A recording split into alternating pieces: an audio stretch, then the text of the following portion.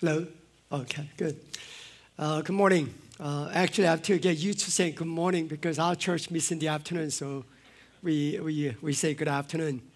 But it's a pleasure for me to be here.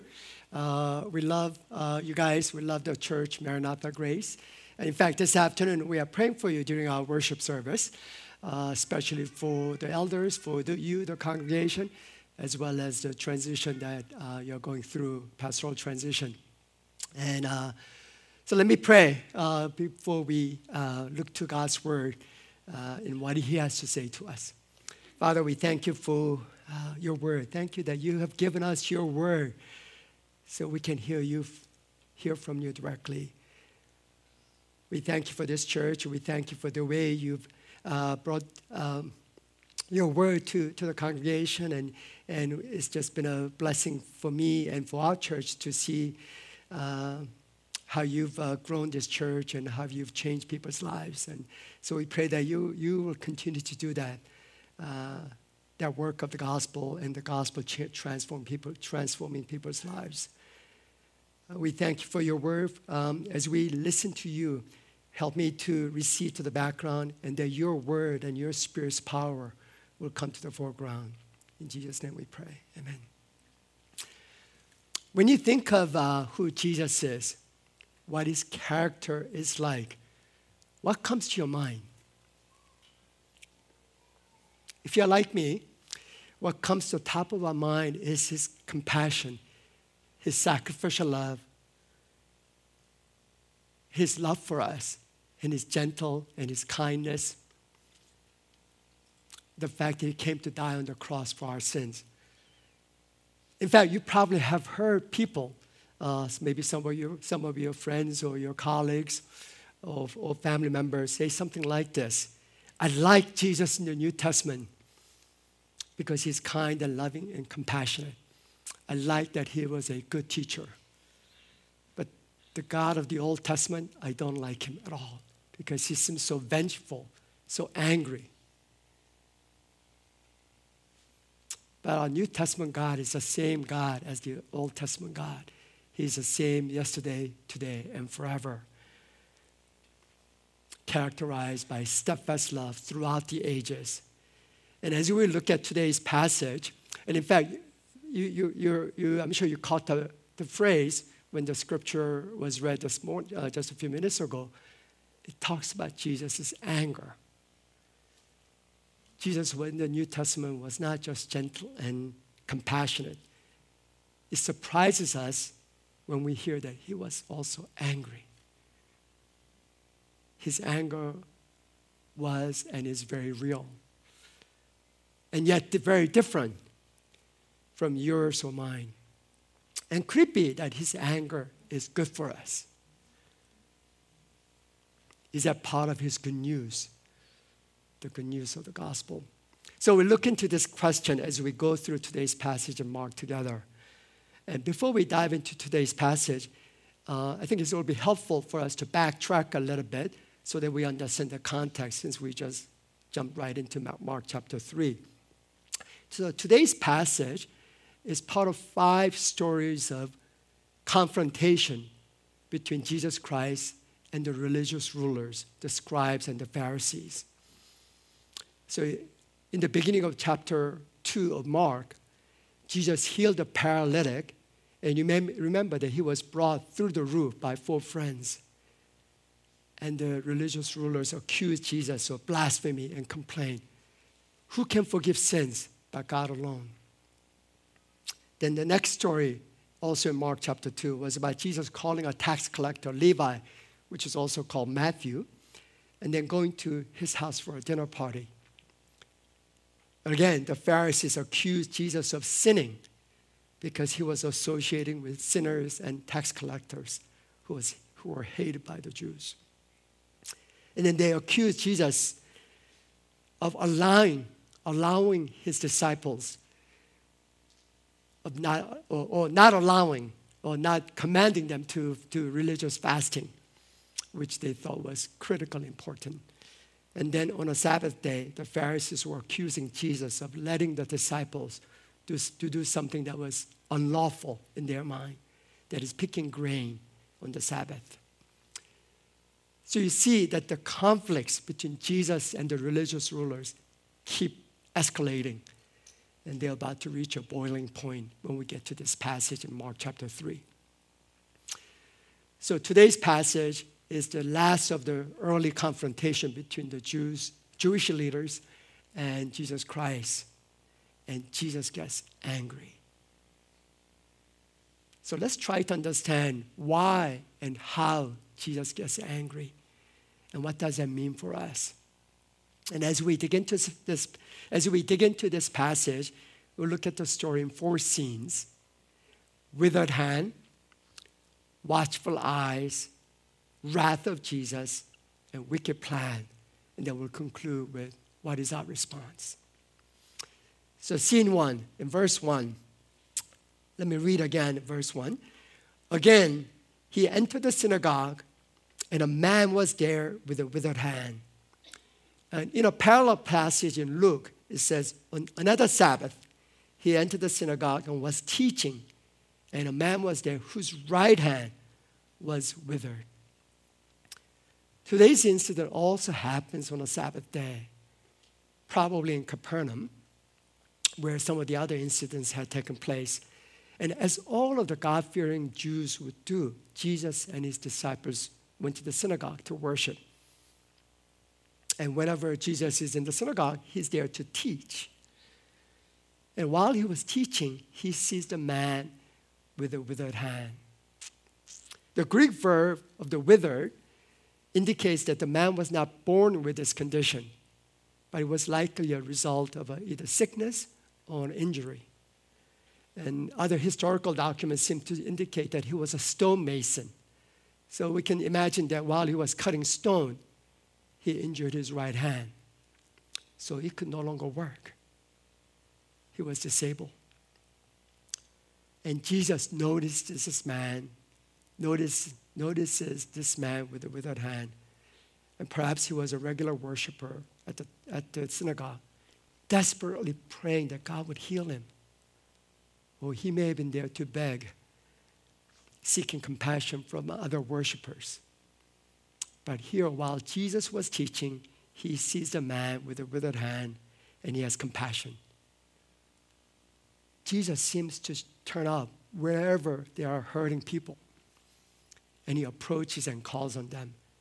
There's no indication of the man shouting out to Jesus for help. Jesus is the one who notices and approaches. He's the compassionate one who is drawn to the hurting.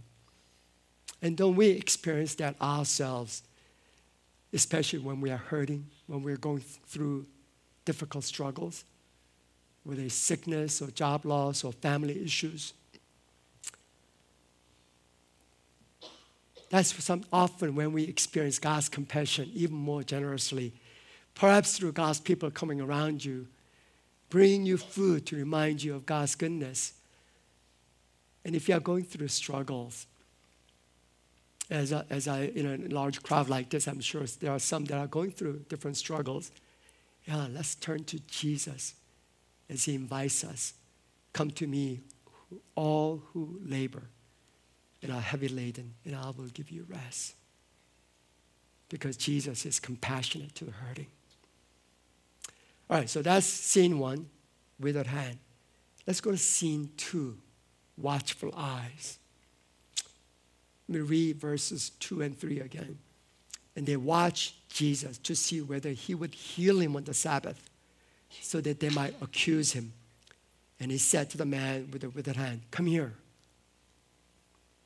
Here, they are the Pharisees. And of course, the Pharisees would be in the synagogue because they were ultra-religious people. But on this day, they were not at the synagogue to worship. Look at the language. Instead, they were there to watch Jesus, to see whether he would heal him on the Sabbath, so that they might accuse him. They also see the man with the withered hand. But for them, it's not compassion. The disabled man is simply a pawn in their scheming. Jesus is teaching, and they are watching and scheming. Their ears are not focused on what Jesus was teaching. They were watching to see what Jesus would do. They know that Jesus has the power to heal because by now his fame has spread throughout the regions, and people were flocking to him to hear him preach, bringing to him all who were sick and demon-possessed. The Pharisees were passionate on protecting their way of practicing religion. So they developed all kinds of rules beyond what the Bible says, with actually the good intent of trying to make things practical. So for example, regarding the Sabbath, Moses had prohibited work on the Sabbath day in order to benefit us so that we can rest from work and worship God. But the Pharisees created additional rules. In fact, 39 specific things that you cannot do. So for example, it was forbidden to bake food. It was forbidden to sew or tear clothing, or to transact business, or to provide medical service. And healing would be a form of work. So if Jesus healed a man on that day, they got him. And by their interpretation of the law, Jesus would be a clear lawbreaker. The Pharisees permitted healing only for the sake of saving a life, such as if someone were to give a birth. But this man's problem was not life-threatening. His hand was injured for a long time. So if Jesus healed him today, they could accuse him of breaking the Sabbath. And according to Exodus chapter 31, whoever does any work on the Sabbath day shall be put to death. It was an offense punishable by death. So Pharisees were not at the synagogue to worship. They were there to trap Jesus, to catch him in the act of compassion, and then accuse him of breaking the law. They don't doubt that Jesus can heal, but will he really heal on the Sabbath day and hence break their law or their tradition? You can feel the tension. They are watching Jesus. They are putting Jesus to trial there. This was a trap. They had seen Jesus to be compassionate with power to heal. And if he heals him, they got him. Interestingly, Jesus could have just as well told the man that, please, I love you, come back tomorrow. I'll meet you just outside the synagogue and I will heal you. That would have been a perfectly good thing to do. And that would have avoided any conflict with the Jewish leaders. But look at what Jesus does. He calls on the man and tells him to come forward. And the scornful eyes of the Pharisees are now fixed on the man with their hand. The man was probably embarrassed. He was probably fearful, wondering what was going to happen. But he comes forward, perhaps because he knew that in the past, Jesus had the miraculous healing of the people in the town. But will Jesus heal him on the Sabbath? Can he trust this Jesus, even though he's likely to face the anger of the religious rulers and perhaps rejection from the synagogue? Jesus tends to these miracles very publicly in the Bible. You may recall another incident in Jesus' early ministry that he instantly heals a woman who's been suffering from a constant bleeding for many years. She touches the garment and she's instantly healed. But then he calls her out of the crowd. She wanted to do this very privately, discreetly. But Jesus calls her out of the crowd, and the woman identifies herself with fear and trembling. And Jesus assures her, daughter, your faith has made you well. Go in peace. You see, he wanted this woman to understand that it wasn't the magic of touching the garment that made her well, but a faith in Jesus and the grace and the healing power of the Son of God. You see, believing and following Jesus is not something mystical or something that's private for us, but it's identifying with Jesus even when it doesn't seem like a popular thing to do. So what about us? How are we seeing Jesus? How are we seeing Jesus and responding to Jesus? Like the man with the withered hand who heard Jesus and trusted him even with fears and doubts. Or like the Pharisees who stood at a distance in order to judge him. The Pharisees, or the eyes of the Pharisees, are now fixed on the man standing in front of the synagogue. They are thinking, he's not going to die. Healing this man will be clear violation of their Sabbath rules. And everybody in the room knows that this is the issue. The disabled man knows that this is the issue. The congregation in the synagogue knows that this is the issue. And Jesus knows the issue. So now we move to scene 3, the wrath of Jesus. So let me read verses 4 and 5 again. And he said to them, is it lawful on the Sabbath to do good or to do harm, to save life or to kill? But they were silent. And he looked around at them with anger, grieved at their hardness of heart, and said to the man, stretch out your hand. And he stretched it out, and his hand was restored.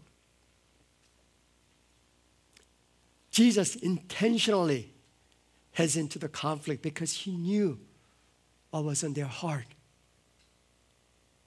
Jesus asked, is it lawful on the Sabbath to do good or to do harm, or to save life or to kill?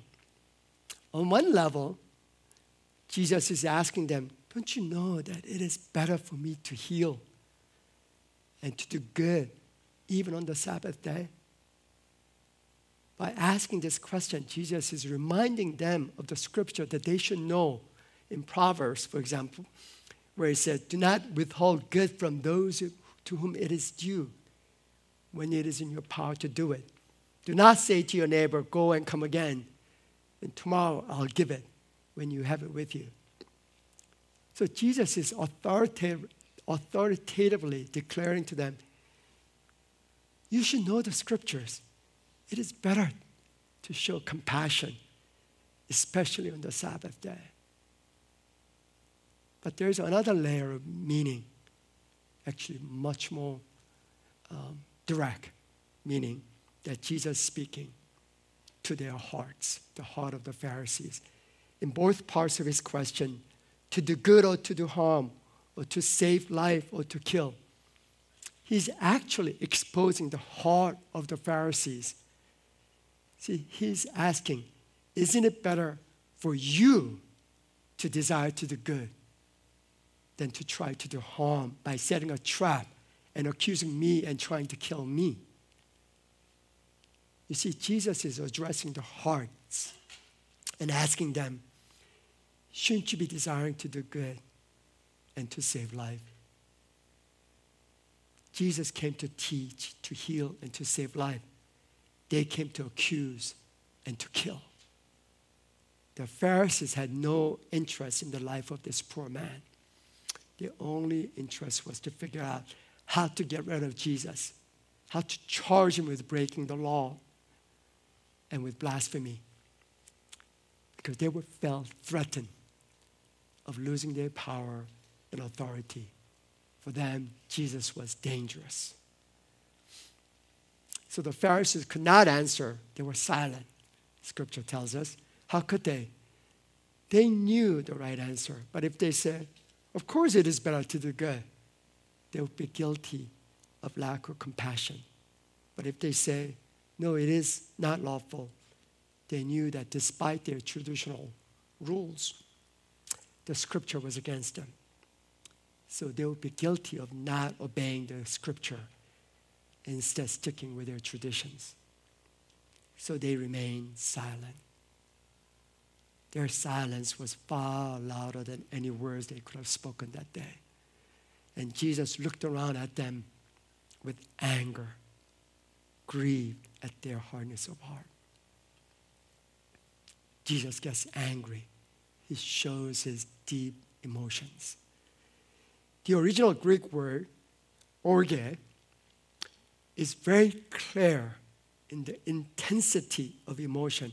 It means wrath, anger, expression of strong displeasure and hostility.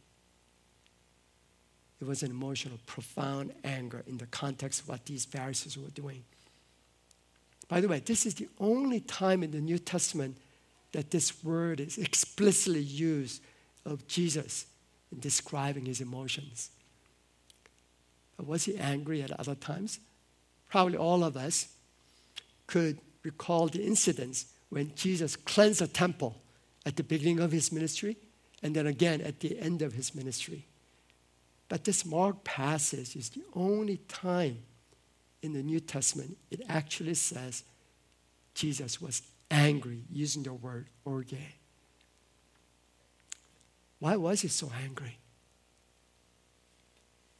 And there are several layers we can unpack regarding his anger. So first, Jesus loved this man with a withered hand and had compassion on him. So he was angry that the Pharisees didn't care about him, was instead trying to use him as a pawn in their scheming. And we can relate to this because we're made in God's image. When we see injustice being done to the weak or to someone we love, we get angry. When we hear of a young child being abused by an adult, we get angry. And we ought to get angry. It would be wrong or unloving if those situations did not cause us to be angry at the ugliness of sin and injustice. So when you love someone and when your beloved is threatened, it makes sense for us to be angry at the threat and protect our beloved. It's even more with Jesus, whose heart is steadfast with his love and tender mercy toward the sufferers. So Jesus loved the man with a withered hand. So when he is being threatened with scorn and as a pawn, Jesus gets angry. But there's another layer. It was anger and grief mixed together at their hardness of heart, the hard heart of the Pharisees. The idea is that the heart has become callous. And you know how one develops callousness in our hands or feet when there is repeated rubbing against the flesh. The repeated friction causes the skin to develop a hard protective layer. So for these Pharisees, the repeated rejections of the grace and compassion of Jesus have developed callousness on their hearts. The previous encounters with Jesus should have shown them that the Messiah was here, the one that they had claimed to be waiting for. But they were in the presence of this very Messiah, the very God, but they were blinded by their own traditions and rules. Their heart had become callous. So instead of understanding what the scripture has said about the Messiah, they repeatedly rejected him. And Jesus showed that the kingdom of God had come, but instead of welcoming this king, they felt threatened because they wanted to hold on to their own power and their own rule. They had to decide what their God should look like. And it was not the God of the Bible, but God of their own traditions and their own rules. And the more they heard and seen the actual Son of God at work, the more they resisted. Sadly, the desire for authority and tradition was not compatible with grace and the power of Jesus. So their hearts had become harder and harder and had become calloused.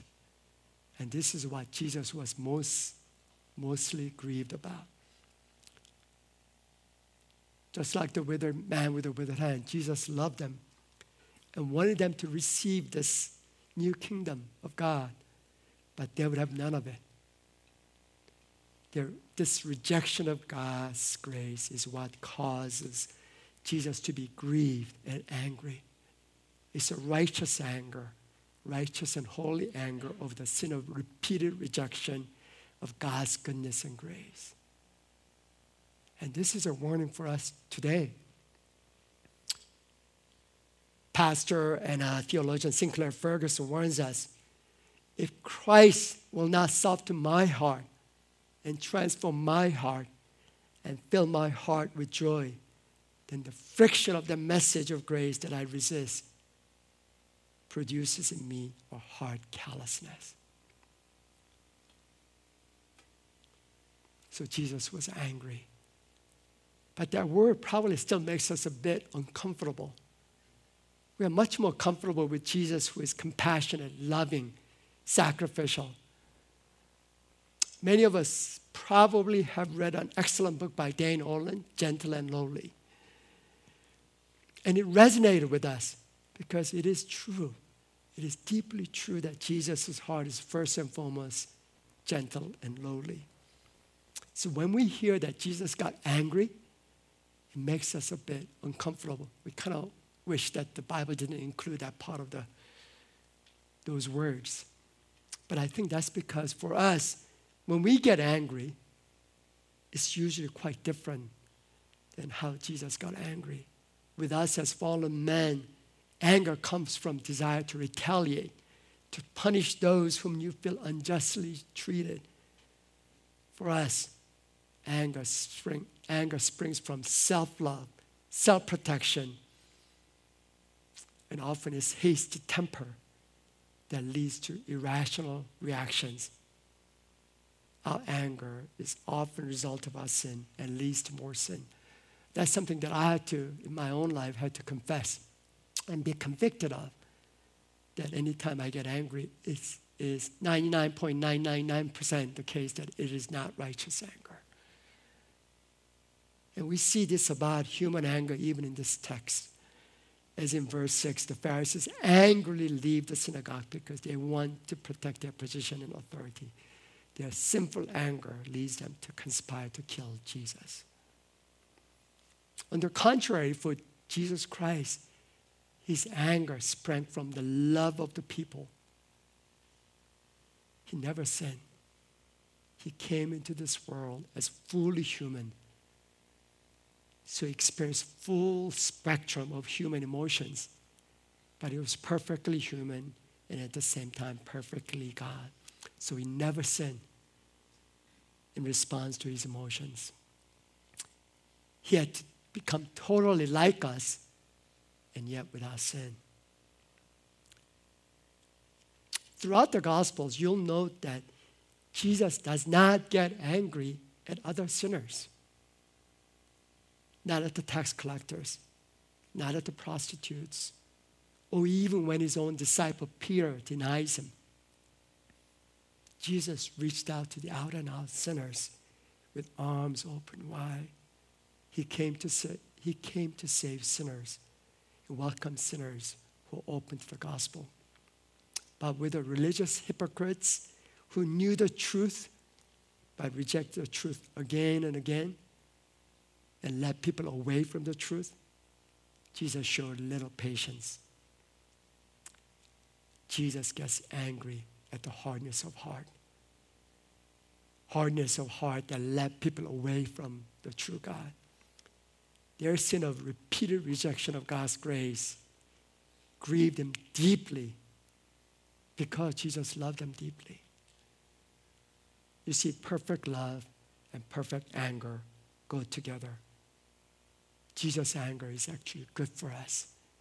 If Jesus didn't get angry at sin and injustice, he would not be a good God. Author and theologian David Paulison, who recently passed away, in his book, Good and Angry, he writes, you can't understand God's love if you don't understand his anger. Because he loves, he's angry at anything that harms those he loves, even our own sin. in the midst of this tense situation, we see his righteous anger and his loving mercy mingled together when Jesus heals this man. Jesus was driven by his compassion for the man. So he says, stretch out your hand. And he stretched it out, and his hand was restored. So with all eyes fixed on this man, and Jesus tells the man to stretch it out, his hand. The man trusts in what he can do and in the power of Jesus' words. So he stretched out his hand, and the hand was restored. Jesus healed the man instantly. And the congregation, the synagogue, is stunned, both at the wonder of the miracle and probably at the fear of what the Pharisees are now going to do. Jesus spoke to the man with a simple command, stretch out your hand. And the man trusted and obeyed, and he received healing. Sadly, the same grace caused the heart of the Pharisees to be even more hardened. Their heart was set on wanting to destroy Jesus. Theologian Steve Lawson says these words, it's impossible to have an encounter with the living God and be unchanged. The same sun that melts the snow hardens the clay. So now we move to scene 4, the wicked plan. In the last verse that we read, verse 6 of Mark chapter 3, the Pharisees went out and immediately held counsel with the Herodians against him, how to destroy him. In the parallel Luke passage, it says, they were filled with fury and discussed with one another what they might do to Jesus. The people should have been celebrating and praising God for this wonderful, miraculous healing. The man who could not use his hand and could not work, now his hand was restored. But the Mark does not record any celebration. Any move for celebration may have been muted because the Pharisees were now furious and they stormed out of the building. They were filled with mad anger because they hated this Jesus who attacked their self-righteousness, spiritual pride. So they hold a council with the Herodians to scheme how to destroy Jesus. Incidentally, they were actually breaking their own Sabbath rule because now they're having a business meeting with the Herodians. So who are the Herodians? We read in the Bible about the Pharisees, but who are these Herodians? The Bible doesn't actually say a whole lot, but the historical sources seem to indicate that they were a group of non-religious political Jews who supported the ruler Herod Antipas and his dynasty. You may remember Herod Antipas was the one who arrested John the Baptist and eventually had him beheaded. They were also supporters of Roman occupation since the Romans kept them in power. So the Pharisees did not like the Herodians at all. So the Herodians and the Pharisees were the most unlikely alliance. But now the Herodians joined the Pharisees in opposition to Jesus, probably because they feared they might lose their power because Jesus might be an unsettling political influence. These two groups had nothing in common. They were basically political enemies, except for the fact they both saw Jesus as a threat to their own rule, to their own power, to their own authority. They wanted the status quo, so Jesus was dangerous. So they set out to destroy Jesus. So as we conclude, what is our response to what God is telling us in this passage, in this story of Jesus' healing and Jesus' anger against the sin of hardness of our heart. We saw two very different responses to Jesus in today's passage. First, the man with the withered hand obeyed simply and trusted Jesus to heal him, despite inviting the wrath of the Pharisees. The story does not record any dialogue from him, only that he listened to Jesus and obeyed when Jesus called him to come to the front and stretch out his hand. His simple obedience resulted in his hand being restored. He can get his job back. We can picture him showing off his hand with joy and amazement and with thanksgiving. In the midst of tense situation of seeing Jesus' anger and seeing the anger of the Pharisees, this man was drawn to the compassionate heart of Jesus. So he simply obeyed, trusting the love and power of what Jesus can do. Jesus is compassionate to the humble who recognize that they need a Savior. Then we see the second response in the Pharisees. Their heart was hardened, calloused, and they would not see the goodness of Jesus' compassion and power. They refused to see that Jesus is the God that they had been waiting for. Instead, for them, it's either them or Jesus. Either they will keep their rule and power, or they will lose their power and authority to Jesus. So they reject Jesus. Dear friends, who would you be? What is our response?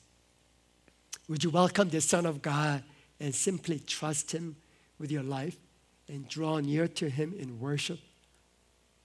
Or do you prefer to hold on to your desire to rule your own life and your own plan? I know there are a bunch of youth here, and I'm really thankful that many of you are here, and thankful for times when our youth group get together with Maranatha Youth Group here. So I want to especially speak to the youth group students who are here. Some of you may have been coming to the church for many years, hearing the gospel, seeing people's lives change since you were very young. Yet some of you may keep doubting whether Jesus is on your side. The attractions of the world, the friendship with the world, the friendship with Snapchat or TikTok, they may seem much better than friendship with Jesus. But dear friends, do not keep turning away from the grace of Jesus. Hebrews 3 tells us, today, if you hear his voice, do not harden your hearts. Dear brothers and sisters, as you look at this very challenging thought of Jesus being angry, let us run to his grace. No matter how hard we may have been, how many times we may have rejected Jesus, if you turn to him, God tells us in Ezekiel, I will give you a new heart and a new spirit. I will put it within you. I will remove the heart of stone from your flesh and give you a heart of flesh.